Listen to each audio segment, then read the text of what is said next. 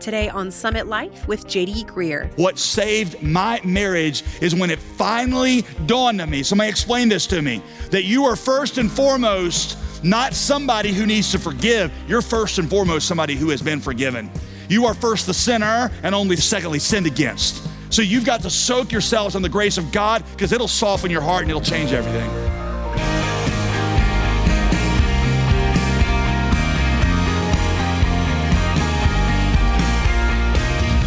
Welcome to Summit Life with Pastor JD Greear. As always, I'm your host, Molly Vidovich. I think it's safe to say that when most people enter marriage, they understand that it won't always be smooth sailing. But even with this realistic perspective, we're often surprised when the going actually gets rough. And without a biblical mindset, it's tempting to just give up and want to jump ship. So how can we restore a sinking marriage? And what about those who have already gone through a divorce? What's God's plan for them? Pastor JD answers these questions today as he continues our series about relationships titled From the Beginning. If you have missed any of the messages in this study, be sure to catch up right away at jdgreear.com. But right now, let's join Pastor JD for the second part of this message that he titled, When is it okay to divorce and remarry? Conflict is inevitable in a marriage, and it destroys a lot of marriages. God intended it, however, to not destroy your marriage. He intended it to make you more like Him, and He intended it to be something that would ultimately strengthen your marriage. And so learning how to think through this is a crucial dimension of any family and certainly any marriage. Marriage is a relationship in which God fuses two lives into one. That's the idea. The two, according to Genesis 2, become one flesh. Now, I've explained, in marriage, your finances become one, your bodies and your emotions become one in sex, your families and your futures become one. Marriage is more than a contract where you find a mutually beneficial relationship. It's more than companionship. It's more than an ideal setting for procreation. It is the literal union of two distinct persons into one. Paul would go so far as to say it demonstrates the Trinity. The Trinity. The Trinity is distinct persons, one essence. Paul says that's what's happening in marriage. Two persons, one essence. And that kind of unity can't just be walked away from. Jesus and Paul would both say it's not a contract where you negotiate terms and have a buyout option. It's a fusion of your life into their life that makes an entirely new entity. The two become one. Divorce should therefore be as radical as amputating an arm or a leg. There are times when amputation is necessary. Amputation is the last thing that you would do because you want to keep the body intact. It's the same way that Jesus says that's how we think about marriage. The two is not a contract, it is a covenant where the two have become one. So using the time that I have left, let me use that logic and that teaching to deal with three very practical questions that I get most often about this. The first one is, how do I stay in a difficult marriage? Number two, if I am divorced, should I get remarried? And then number three, if I'm divorced and remarried, how does God see me? So here's number one, how do I stay in a difficult marriage? I'm gonna give you 5 quick things, quickish, that I want you to remember. All right, letter A, we'll do A through E. First of all, you need to reject once and for all the right person myth. The right person myth says that there is a right person out there for you, and a happy life is determined by you finding that person. And if you don't find that person, you're gonna be unhappy. And if you're unhappy now in your marriage, it's because you didn't find the right person. You may have thought when you were young and stupid that they were the right person, but then you got married and now your tastes have matured and you recognize what you don't want in a spouse, and this person no longer fits that. And so it's probably better to just acknowledge that you got married to the wrong person, to cut bait and to fish somewhere else. This is the myth that is pervasive in our culture, and it destroys singleness and it destroys marriages, and you need to just get rid of it out of your mind altogether, because you always marry the wrong person because you're a sinner and they're a sinner and they're not God. And the best you can hope for in marriage, I told you, is less of a bad match. That's the best you can hope for, since everybody ends up being a bad match. And then you realize that God's purpose in marriage is not to restore the missing part of your soul. His main purpose in marriage is to make you more like Him by teaching you to love an annoying sinner like your spouse, the way that He loves you. I don't want to just make it dismal. I'm just saying that God's main purpose is not to make me happy in giving me the lost, missing part of my soul. His main purpose, Gary Thomas says, is to make me holy. Not happy, but holy by making me be more like him. So you need to reject this right person myth altogether because it's what's ultimately, I'd say the vast majority of divorces are driven by belief in that myth. Here is the second thing, letter B. If you're in a difficult marriage, how do you stay in it? B, you do it for Jesus. The covenant we made was first and foremost to him. Veronica said to me recently, very recently, in the midst of a little, tussle that we were in, she said, there are times when we are in the midst of one of these conflagrations where our marriage is going up in flames, and I will look at you and I will think he does not deserve my kindness. But she says, but then I look through you and I see Jesus Christ standing behind you. And I recognize that while you may not be worthy of my forgiveness or my kindness, he always is. And so I respond first and foremost to him and only secondly to you because he is worthy and you're kind of being a jerk. That's exactly what Ephesians 4:32 says. Be kind, tenderhearted, forgiving one another because the person that you're forgiving really just needs a second chance and they deserve it. Is that what Ephesians 4:32 says? Wrong, okay? Forgive one another because that's what God in Christ did for you. And so it is appropriate that you respond to him by forgiving your spouse. So you do it for Jesus. Ultimately, the one that you first serve in any marriage is always him. And your responses are always first to him and only second to the person that is in front of you. Listen, we don't get divorced because we fall out of love with our spouse. We get divorced because we don't take seriously our obedience to Jesus. Which leads me to letter C. Goes hand in hand with this one. Soak yourselves in God's grace. Soak yourselves in God's grace. You know what precedes this teaching on divorce? Matthew 19. If you go back to Matthew 18, just look, if you got your Bible, look at it. Matthew 18, verse 22 is where Peter comes up to Jesus and says, Lord, how many times am I supposed to forgive my brother? 7 times? I would love to know what was behind that statement. There's got to be a great story there. Peter picks the number 7 because 7 sounds like a spiritual number, right? 7, that sounds like it's holy. So Jesus responds by saying, nope, 70 times 7. Now, what he is not saying is you're keeping a tally and just move the gauge from 7 to 490. And when they go 491, then you go Old Testament on them. That is not what he is saying. Anytime you multiplied 7s in Hebrew culture, you were basically saying infinity. It was the number of completion. So Jesus was saying forever. And then Jesus tells a story that is his most famous story on forgiveness. It is the most important parable that Jesus told, I think, for any relationship, certainly marriage. Matthew 18. Jesus explains what he means to Peter by saying, it's like this, Peter. Say you got a guy who owes another guy 10,000 talents. Now, a talent in that day was a large sum of money that amounted to about 20 years of wages for the average laborer. 10,000 was the highest number you counted to in Greek. So when you said 10,000, it was like saying infinity.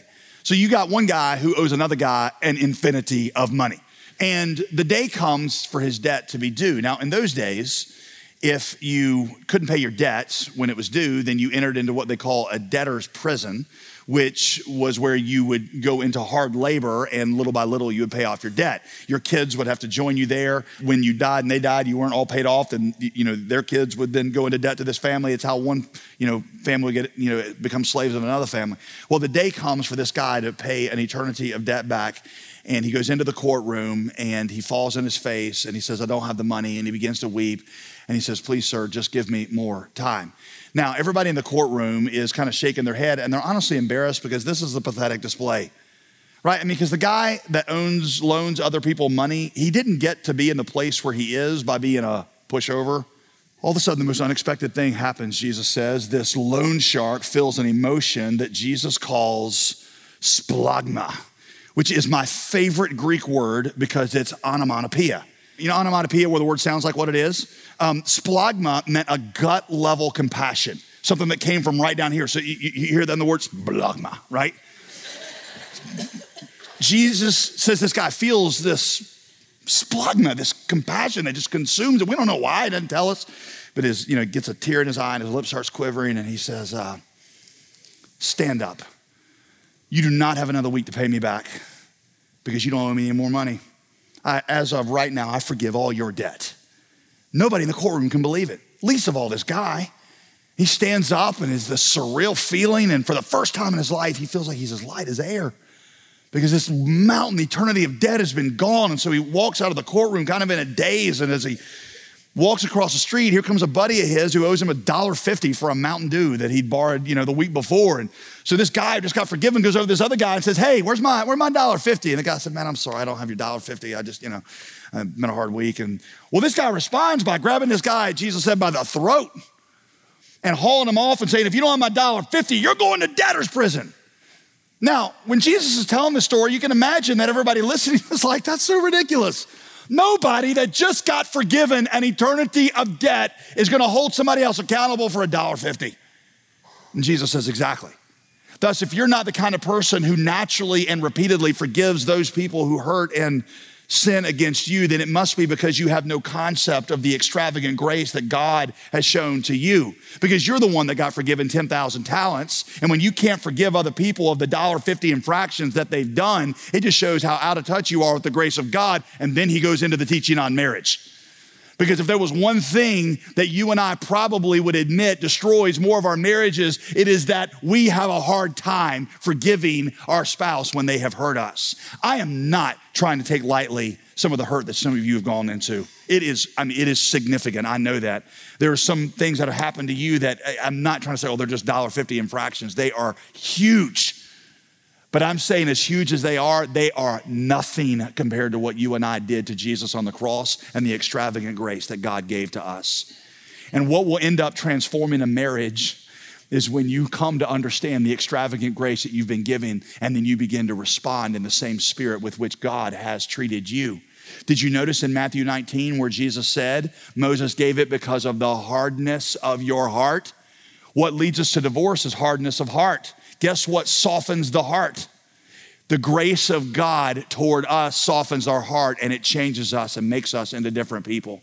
I have told you what saved my marriage was this understanding, because Veronica and I just had a hard time forgiving each other, and we were holding all these things over one another's head. What saved my marriage is when it finally dawned on me, somebody explain this to me, that you are first and foremost not somebody who needs to forgive. You're first and foremost somebody who has been forgiven. You are first the sinner, and only second are you sinned against. So you've got to soak yourselves in the grace of God, because it'll soften your heart and it'll change everything. We'll return to our teaching here on Summit Life in just a moment. But before we do, I wanted to ask you to look ahead to 2023 for a moment. You can join with us in amplifying the gospel message in your neighborhood and the world by praying for our brothers and sisters in Christ who are planting churches across the globe. Or maybe it's by joining with us as a gospel partner so we can share Summit Life broadcasts in more communities every day. Our goal is always for everyone within our listening audience to put Jesus first in their lives. So when you become a partner, we'll send you our 2023 daily planner that includes a 1-year Bible reading plan. It includes 1 New Testament and 1 Old Testament chapter per day and focuses on some of the teaching passages and books of the Bible that you'll hear taught on Summit Life in 2023. Give us a call at 866-335-5220 or go online to jdgreer.com and reserve your copy today. Here's letter D. Do it for others. The big idea here is, and Paul in 1 Corinthians 7, it's not about you, it's about your other people in your family. We all know the stats on what divorce does to kids. Even beyond that, y'all, listen, we got a watching world who's learning about the love of God from our marriages. Our kids learn about the unconditional love of God from our marriage. And when we teach our kids that when you annoy me, I leave and go to somewhere else, you have taught your kid a lie about the unconditional love of God. Now, I know that for some of you, that almost feels devastating because you're in a divorce situation. I'm telling you, listen, the grace of God is amazing. And we have people that are in this situation, and God, because they have looked to him, God has filled their lives with gifts here in the church that replace what happened in marriage. And so I'm not trying to discourage you, but we don't do any favors to the grace of God by minimizing the potential damage of sin. The letter E, last one, get some counseling. Get some counseling. My wife and I, our third year of marriage, went and got some counseling. I always avoided it because I thought it meant like, you were like, just really messed up. But it's just you need it. You go to the doctor for a checkup. You ought to be the one to say, hey, let's think through this. So get some counseling. Here's question number 2. Should I get remarried? Should I get remarried? Quickly here. When a divorce is legitimate, remarriage is an option. That's what Paul says. But realize that just because you can get remarried doesn't mean that you should. Paul in 1 Corinthians says that singleness can be a gift. Now, you reject the right person myth. You don't have to be married to be complete. And there's many of you that your singleness after divorce, it might be better for you and your kids for you to stay single, and God might have purposes in your time of singleness. Jesus explains that in Matthew 19 through a very unusual metaphor that you probably read over and not had any idea what he's talking about. So I'll explain to you. Verse 12, for there are eunuchs who have been so from birth. And there are eunuchs who've been made eunuchs by the men. And there are eunuchs who've been made themselves eunuchs for the sake of the kingdom of heaven. Let the one who is able to receive this, receive it. And you're like, what? Okay, a eunuch is, let's just say that a eunuch, functionally speaking, is a man with no sexual desire. And Jesus says there's actually 3 different ways he could have gotten in that condition. 1, it may have been done to him by somebody else. He's a victim of injustice. Number 2, he might have been born that way. Number 3, he might have voluntarily entered into that for the sake of the kingdom of heaven. When you're single, it could be one of those 3 things sometimes. So there are some people who aren't married because God hasn't given them a desire for the opposite sex. There are some people who are not married because there's for the kingdom of heaven, they got specific assignments. There are others who are single because they're victims of injustice. And what Jesus says is eunuchs can have a full and thriving life in the kingdom of God because life is not about your marriage situation. Life is about the God that you walk with. All right, so should you get remarried? I would just tell you at first, you need to take the right person myth off the table. If you determine that, yes, remarriage is something that God has for you, here's a few questions I would give to you. Have you given God time to restore your previous marriage? It amazes me the speed at which people move through these things. It's like they don't realize that it's like amputation. Even if you're separated or divorced now, you ought to ask God to heal your previous marriage and give him time to do it. By the way, there's nothing that says that if your spouse committed adultery, you have to get divorced. Some of the strongest marriages that I know, in fact, I'm thinking of 2 in particular in our church, that these marriages are some of the strongest marriages I've ever encountered, and both of them have adultery, the part of one of the spouses in the past. Because God's amazing grace is he takes things that are broken and he can just mend them back together. So no, don't just rush into it. Ask God to heal what has been broken. Last question, number 3. If I am divorced and remarried, how does God see me? If I'm divorced and remarried, how does God see me? I told you at the beginning that for many Christians, you almost become a second-class Christian. You become this person with a scarlet D on your chest. I want you to listen to what God says about himself in Jeremiah 3:8. God says, for all of her adulteries, I gave faithless Israel a certificate of divorce. God has the audacity to call himself a divorced person. If I were to say to every divorced person in this church, stand up, and God were here, God would stand up in that number. Now, obviously, there was no sin involved on his part in the divorce. Maybe your divorce was a sin. But in the cross and the resurrection, Jesus puts away the sin done by you, and he overturns the sin done to you. Because the cross teaches that the sins that we committed were actually put into Jesus's body. And then Isaiah 53 says the most beautiful thing. It says that we wounded him for our sin, but by those very stripes we are healed. What irony. The very things that I inflicted in sin, God used those as his instrument of healing. The resurrection is where God spoke into the Jesus that I had killed, and he actually raised him from the dead, and he used that resurrection to fill me with power. What that means is that the cross can forgive the sins done by you, and it can heal the sins that are done to you. You might have made terrible mistakes in the process of your divorce. You may have committed terrible sins, but see, you can't change that now. And those mistakes don't mean that God is done with you because you are a new creation in Christ. In fact, let me prove this to you through probably the most scandalous story in the Bible, except for the cross. David and Bathsheba. All right, so you know the gist of the story, right? You know how David and Bathsheba get together, how their marriage starts. David looks at essentially what is his generation's version of porn. He's, actually worse than porn. He's a peeping Tom. That leads to a hookup. That leads to a pregnancy. So does David come clean and own up to the pregnancy? Oh, by the way, this is one of his best friend's wives. Nope, he doesn't own up to it. He figures out a way to get the guy killed. He murders the guy, and and then takes his, this as his wife and pretends like, oh, that happened on our honeymoon. That's messed up, right? I mean, some of you have some bad marriage stories. I wouldn't guess any of them, come close. David and Bathsheba have a kid. The kid's name is Solomon. Solomon has a kid who has a kid who has a kid who has a kid who has a kid who has a kid whose name is Jesus. God chose to bring the Son of God out of a relationship that began with pornography, adultery, and murder. What is that supposed to mean? At the very least, what it means is God is saying to you and to me, you think your case is impossible? I love redeeming the worst situations. I love redeeming the hardest cases. Go ahead, try me. Try me. I'll admit to you, part of me finds that scandalous. It's just the mystery and the majesty of God's grace. Some of you think, well, where's the justice in that? What if you're Uriah? Some of you got deeply hurt in your marriage and you weren't really the one at fault, and it was, and I understand, you look at it and you're like, where's the justice? What's Uriah by the throne of God watching all this go down? Uriah's like, what? Who's gonna pay for that? It's not fair that they don't pay for their sin. I don't know what God said to Uriah, but I imagine it was something like this. We ought to thank God that fairness ended in the Garden of Eden.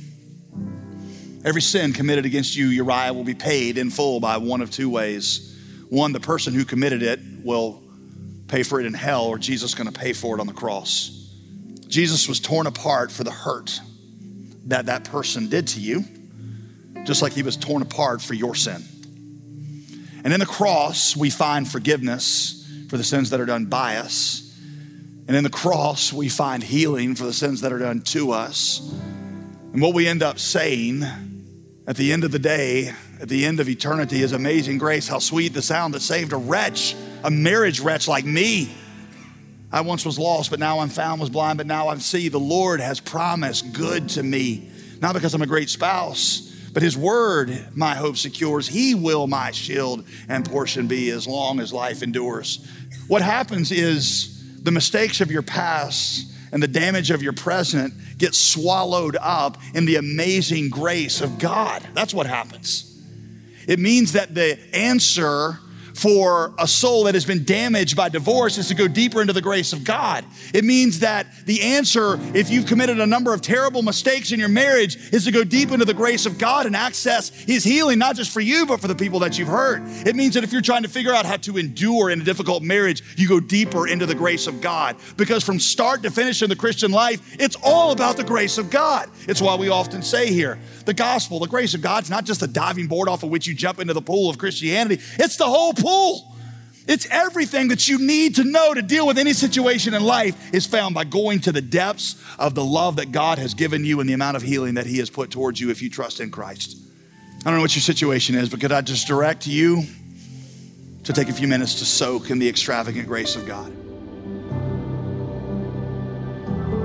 If you've been feeling overwhelmed by past mistakes, let me encourage you to lay them all down at the foot of the cross right now.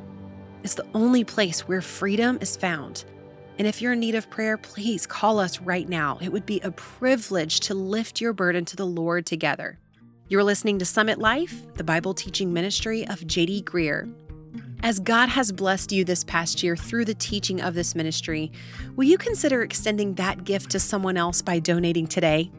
Your support right now at the end of the year is critical in helping us continue this ministry in the coming months, and we'd love to have you partner with us. As our way of saying thanks for your support, we'll get you a copy of our exclusive resource, the 2023 Summit Life Planner. It's a great tool for busy students, parents, businessmen and women, anyone really. You can keep track of your deadlines, create to-do lists, and throughout the planner, you'll find Bible verses to remind you of what you're learning on the program. So ask for a copy of the 2023 Summit Life Day Planner when you give a one-time generous gift today at the suggested amount of $35 or more. Call 866-335-5220. or give online at jdgreear.com. I'm Molly Vidovich. Tomorrow we'll continue this series called From the Beginning with a message about God's design for dating. Be sure to join us Wednesday for Summit Life with J.D. Greear.